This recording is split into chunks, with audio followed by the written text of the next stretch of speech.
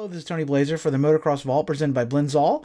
If you're in the market for some high-quality racing oil for your two-stroke or four, make sure you go to blinzall.com and use our discount code VAULT20 to save 20% at checkout. Thank you for all the support.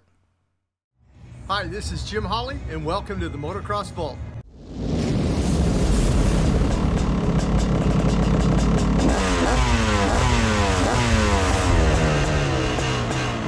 Hello and welcome back to the Motocross Vault. My name is Tony Blazer, and what this video is going to cover is a look back at how the 125 class of 1987 fared in the shootouts at the time.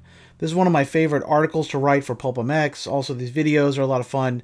I love shootouts. I've always been kind of my favorite things. Nice little roundup.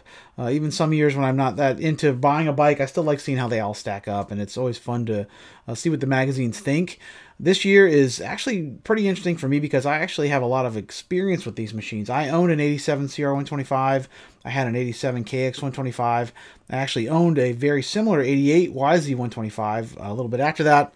And so I'm pretty familiar with it. The only bike I did not have really is I've obviously never had a Cagiva 125, although I have ridden the 87 one time. Buddy of mine had one. I did get to ride. No, I bought the 88. Buddy of mine had an 88, the white one. I did get to ride that. It was a pretty different feeling machine at the time. I remember that. I never had the Suzuki, though. I've never had any 80 Suzuki 125s, so I don't have any experience with those, but I did get to ride the Kawasaki, the Honda, and a very similar Yamaha quite a bit. I love the CR. I think the CR was a way better bike. The KX was pretty fun to ride. It had a good little punchy motor, but the suspension was super soft. I remember that it was way, way worse than the CR, in my opinion, at least for me. The CR, though, was just the best bike by far back then. It was really not much of a contest. The Honda had way more power on top. The suspension, the forks in particular, were really great this year. Better brakes. The Kawasaki's brakes were very strong back then, but they didn't have the feel. They were always grabby. I was always stalling the darn thing and locking the rear tire up, where the Honda really just didn't do that. They had a good job of taking that old drum brake feel and transition it to the discs while giving you the power without giving you that kind of on-off light switch feel that the Yamaha had the same problem. 88YZ, the rear brake was really kind of a light switch on that thing, and the CR really was much more progressive. They just had the formula down right. These were really great years for Honda in terms of performance, and you see that in most of the shootouts. They pretty much dominate most of the standings in these years. The Yamaha was very fun to ride. The engine was super punchy. It had way more grunt in these years. The 86, 87, 88, super strong low to mid power bands. They're actually very fun to ride. As far as that goes, the suspension wasn't that great in 87 particularly. I have ridden the 87 250 and 490. A buddy might have one of those as well. And I remember these forks were like probably some of the worst forks I've ever ridden. They were just so harsh and awful. They just almost felt like they hydraulic locked on things. You'd hit it and it just would stop. And they were just grim. And 88, they added cartridge forks. My 88 125 had way better suspension. The shock was still not great in this era, but overall, I think that really held back the Yamahas at the time. And the Suzukis, they were this was kind of really, after dominating the 70s and early 80s, Suzuki just kind of went in a little bit of a lull there for 4 or 5 years in the mid to late 80s, and this was definitely not their era. But what this video is going to cover is how the magazines at the time ranked them. Now, interestingly, I have all these magazines back here. Dirt Rider didn't do a shootout in 87. It's weird. I went through all of them. I went through them twice to make sure I didn't miss anything, but they didn't do a shootout. It's kind of, Dirt Rider's weird this year. They would do, like in 87, they did a 500 shootout, but then they didn't do a 125 shootout. When you figure the 500s are only a couple of bikes at this point, certainly not the premier machines. The 125s were way more popular, so I just can't fathom why they wouldn't have done it, but they didn't. So this year I couldn't include them in the standings, so I have... this is going to cover what Motocross Action, Dirt Bike, and Cycle World, which actually was doing a lot of off-road content at the time as well, thought of the 125s in 1987. If you like this sort of thing, you can check out some of the other videos I've done. I've done many other shootout roundups, individual reviews as well of off-road and ATVs. I have all kinds of stuff on the channel, so if you like this kind of off-road content, make sure you check out some of the other videos I've done. If you'd like to support what I do here at the Motocross Vault, I do have Motocross Vault merch available. I have all kinds of off-road designs, individual motorcycles in the backs of trucks, ATVs. I just came out with a new PW50 design. I have new stuff in the hopper all the time I'm kind of working on. And if you have something you want done individually, like I have done a couple of commission stuff. I just did a design for a gentleman who wanted the truck his dad had back in the 90s with the ATV and the two dirt bikes him and his brother had, and I did that for them. So I am willing to do some commission stuff. If you are interested in something like that, you can hit me up in the comment section or drop me an email at themotocrossvault@gmail.com, and I'll see if I can work something out for you. So here, without further ado, is a look back at how the 125 class of 1987 shaped up in the shootout standings of the time. First up in our 125 rankings for 1987, we have the all-new Honda CR125R. This year, Motocross Action ranked it first out of 4, Dirt Bike ranked it first out of 4, and Cycle World ranked it first out of 5. In 1986, Honda owned the 125 class with a monster motor that dominated the standings. After 2 years of playing second fiddle to Kawasaki's powerhouse KX125, Honda came out swinging with a revised motor that beat the Cowie at its own game. The 86 CR barked off idle and blasted through a blistering mid-range hit. It was not much of a screamer, but it pulled hard enough through the middle to keep its rivals well at bay. For 1987, Honda made the bold choice to completely scrap its dominating 1986 platform and introduce an all-new 125 machine. The 1987 CR featured an all-new case reed power plant, redesigned frame, sleek new bodywork, and all-new suspension front and rear. An all-new disc brake was added to the rear, and the renowned cartridge forks found only on the 250 and 500 in 1986 finally made their way to the CR125. While the bike enjoyed a similar look to the 86 model, it was truly an all-new machine. On the track, the 87 CR once again dominated with the best motor in the 125 class. The new case reed engine was softer down low than 86, but pulled even stronger through the middle and positively shrieked on top. Once on the pipe, it left every other machine in the class in its wake. Add in a bulletproof clutch and the best shifting in the class, and you had the ultimate 125 power package of 1987. In addition to its blistering engine performance, the CR offered the best turning, flawless forks, perfect brakes, sexy looks, and excellent ergonomics.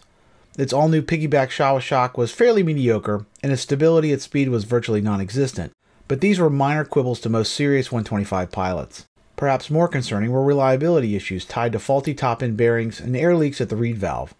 Both of these issues needed to be addressed and watched very carefully.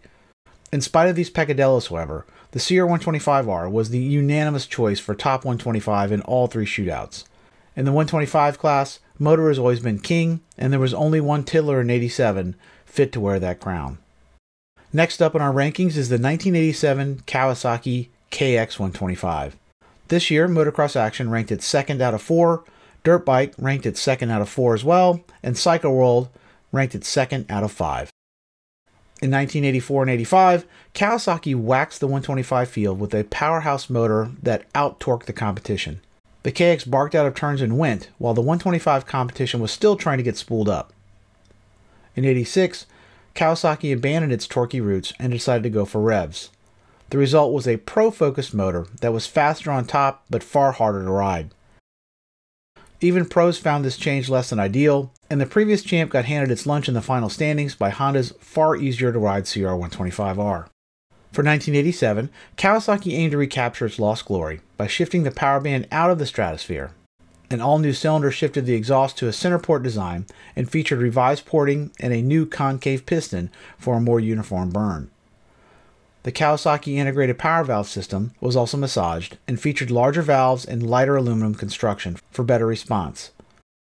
There was also a new frame to accommodate the changes from a side port to a center port exhaust, which featured an enlarged steering stem and increased bracing to prevent the frame breakages many had suffered in 1986. While the new chassis maintained the same basic geometry of the year before, it had increased strength and promised improvements in on-track performance. The bodywork remained largely unchanged, aside from an alteration in the side plates to accommodate the 1987's new airbox design. On the suspension front, Kawasaki chose to save a few dollars by neglecting to install Kiyaba's new cartridge system in the forks and instead went with a modified version of the unloved travel control valve system they had used in 86.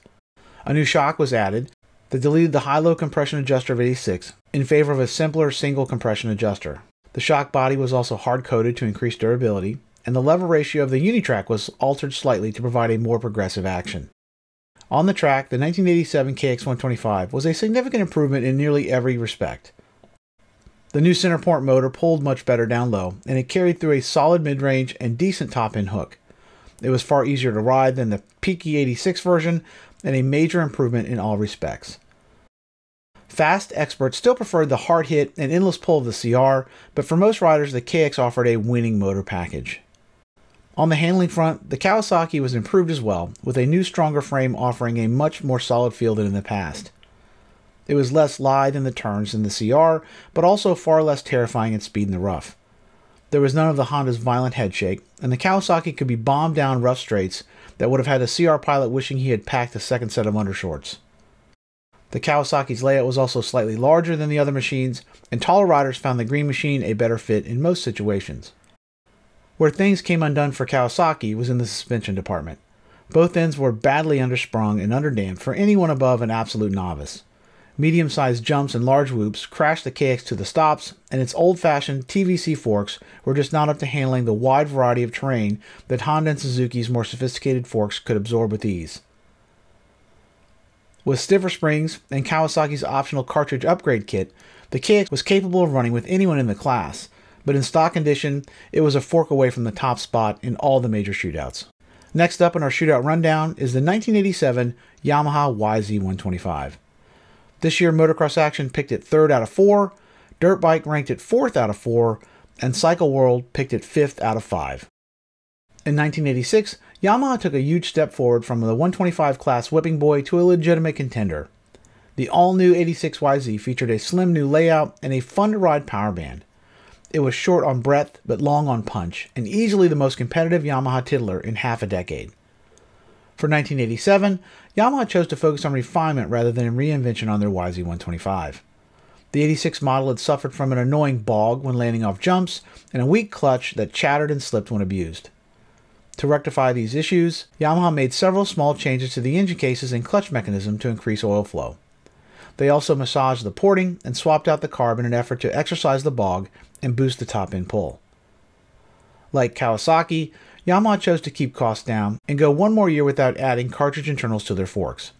This saved a few dollars, but yielded predictably poor results. The YZ's variable damping Kayaba forks were grim in action and easily the worst performers in the class. Unfortunately, the shock's action was not much better, and this utter suspension ineptitude handicapped the YZ in all the magazine's standings. In addition to its punishing ride, the YZ suffered from notchy shifting, a tendency to lift the front end out of turns, and a complete lack of top-end power. With its snappy low to mid-punch and light feel, Motocross Action thought the YZ held a lot of potential and ranked it 3rd behind the KX and CR.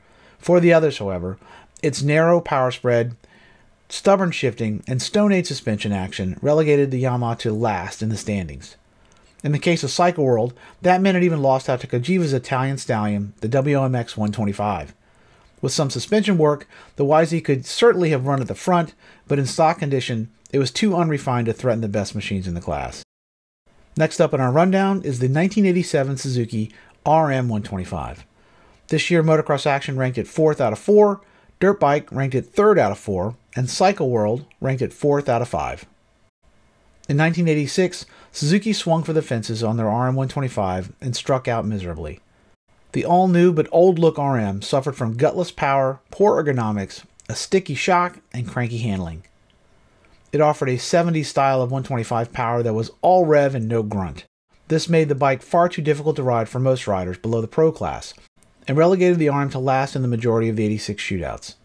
For 1987, Suzuki once again threw the kitchen sink at the RM125 in an attempt to pull the yellow machine out of the basement of the 125 standings.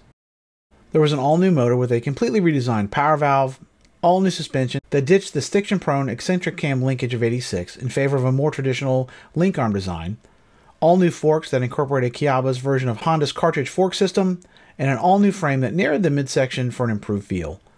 About the only thing that Suzuki did not change was the bodywork, which continued to look like a holdover from 1984. On the track, the 87 RM was a major improvement in one category and a push in all the others. The new cartridge forks and redesigned full floater were fantastic and gave the RM the best overall suspension package of 1987. It was supple, well controlled, and capable of handling novices and pros with equal ease. Aside from that, however, the RM was little more than a recycle of 1986. The chassis felt hinged in the middle and inaccurate at all times. The motor was stronger on top, but still pathetic anywhere else. If you could keep it at full boil, it was fast, but if you hesitated for a split second, it fell off the pipe and demanded 2 downshifts and a flogging of the clutch to get back going.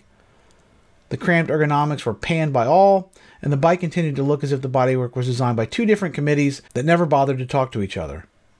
For dirt bike and cycle world, the RM suspension prowess was enough to bump it above the wrist-busting YZ in the standings. Neither machine was a perfect handler, and both featured narrow power spreads, albeit at very different extremes on the curve, but the RM's superior suspension made going fast easier in their estimation. For motocross action, the RM suspension advantage was just not enough to make up for its utter lack of low-end power. The bike was fine for pros, but frustrating for anyone else, and just too hard to ride to finish above the flawed but fun to ride YZ. The last machine in our shoot-up roundup is the 1987 Cagiva WMX 125. This year, Motocross Action and Dirt Bike did not rank the Cagiva, but Cycle World ranked it third out of the 5 contenders. Today, the Cagiva name is mostly forgotten in motocross circles, but the brand has a long heritage that dates all the way back to the failed Harley-Davidson motocross experiment of the late 70s. After the MX250 failed to catch on, AMF Harley-Davidson decided to cut their losses and sell their Italian motorcycle holdings to Claudio and Gianfranco Castiglione in 1978.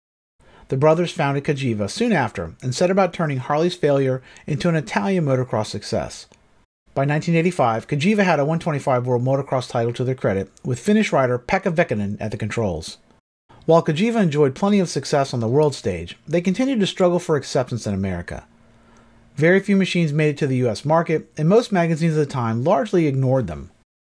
In spite of this, however, the Cagiva 125s of the mid-80s were highly competitive machines. The motors were as fast as anything in the class, and their high-dollar Öhlins and white power suspension components were some of the best available at the time. When tested, it was mostly the suspension setup and unique Euro feel they exuded that held them back in the final standings. Rock-hard seats, sit-on ergonomics, and suspension settings set up for Europe's high-speed tracks all seemed weird to a generation of riders raised on Japanese machines. For 1987, Cagiva once again took a stab at breaking into the American motocross market with an updated version of their 86 World Champion replica machine. Cagiva looked to boost power by adding new porting, reshaping the power valve, redesigning the exhaust, and ditching the 86 model's Del Orto carburetor in favor of an all-new oval slide Keihin PJ. The 86 model's conventional Marzocchi forks were also replaced with White Power's new 4054 inverted design.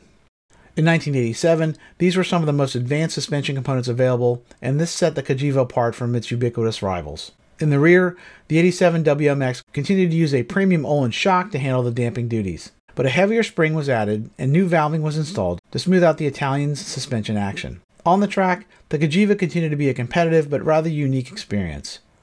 Like the Yamaha, the motor was very fast when on the pipe, but not very long on duration. It hit hard in the mid-range, but preferred to be shifted rather than wrung out like the Honda or Suzuki. Low-end power was sufficient to pull the WMX out of tight turns, but it lacked the right-now snap of the Yamaha. Overall, it was a good motor package that required a deft hand and quick left foot to keep it in the meat of its usable power spread. As with previous Italian machines, the majority of complaints originated with the feel of the bike and its suspension action. Compared to the Japanese bikes of the time, the Cagiva felt tall, and its firm saddle gave the impression of sitting on top of the bike instead of in it. Today this would seem perfectly normal, but in 1987 the Cagiva felt rather out of place. The overall feel of the controls and layout were also very different than the Japanese machines. This was something riders could adapt to, but it put the WMX at a disadvantage when compared back-to-back with the more familiar machines from Japan. On the suspension front, the new 4054 inverted forks received rather mixed reviews. Some riders liked their action, while others found them harsh. Nearly everyone found them to be too soft, and jump-filled tracks quickly exceeded their stock settings. Both the forks and shocks were lightly sprung, and the WMX could be easily bottomed on supercross-style circuits. These settings probably worked very well on the rolling natural terrain courses of Europe, but they are a bit out of step with the jumpy US tracks of the time. As ATK had shown, both the White Power forks and Öhlins shock could be made to work very well, with proper setup, but in stock condition they were in need of a bit of fine-tuning. Overall, the 1987 Cagiva was a thoroughly modern bike and a highly competitive machine in need of a little fine-tuning and a better dealer network. If more riders had been given the opportunity to ride a Cagiva, it's pretty certain they would have made a bigger dent in the States. With the acquisition of Husqvarna in 1987, the Cagiva brand would soon be transitioned to a more well-known Swedish name and go on to win several more world motocross titles in the 1990s. While they would never become mainstream in the US, the Cagiva brand made good on the promise of the 70s Harley-Davidson motocross experiment and showed that the Italians were more than capable of building a machine that could take on the world's best. So there you have it. Let's look back at the 125 class of 1987. I mean, a group of machines, as I said, I was very familiar with. I had a couple of them, and I've ridden all of them very close, at least to other than the Suzuki. Now, I've always wondered what these RMs are like, because they really got lambasted in the magazines at the time. You didn't see as many RMs, too, back then. The RMs were, like, as I said, dominant for many years, but they kind of hit a rocky road here until 1989 when they came out with the all-new RM, and the bikes were way, way better. I love 125s, even though I've always been a little heavy for them. I like riding. They're just fun holding wide open. Smaller bikes have always appealed to me a little bit more than the big ones, and 125s are awesome. I'm glad that Yamaha and KTM and Husqvarna still make them. They're certainly great beginner machines, and they're super fun to ride. Definitely worth taking one of these things out for a spin if you ever have a chance. The 87 in particular is probably the best bike by any standards. Even now, I think they're pretty desirable as collector's bikes. And it was a great time for Honda, and Honda really had it on fire here in 87. They were dominating all the standings, and pretty hard to go wrong with riding red back then. If you like this sort of thing, make sure you check out some of the other videos I've done. If you could share, like, and add comments below, that helps me grow the channel, helps other people find our content here, and I really appreciate all the support everybody gives me. So until we meet again, this is Tony Blazer for the Motocross Vault. Keep the rubber side down. Peace.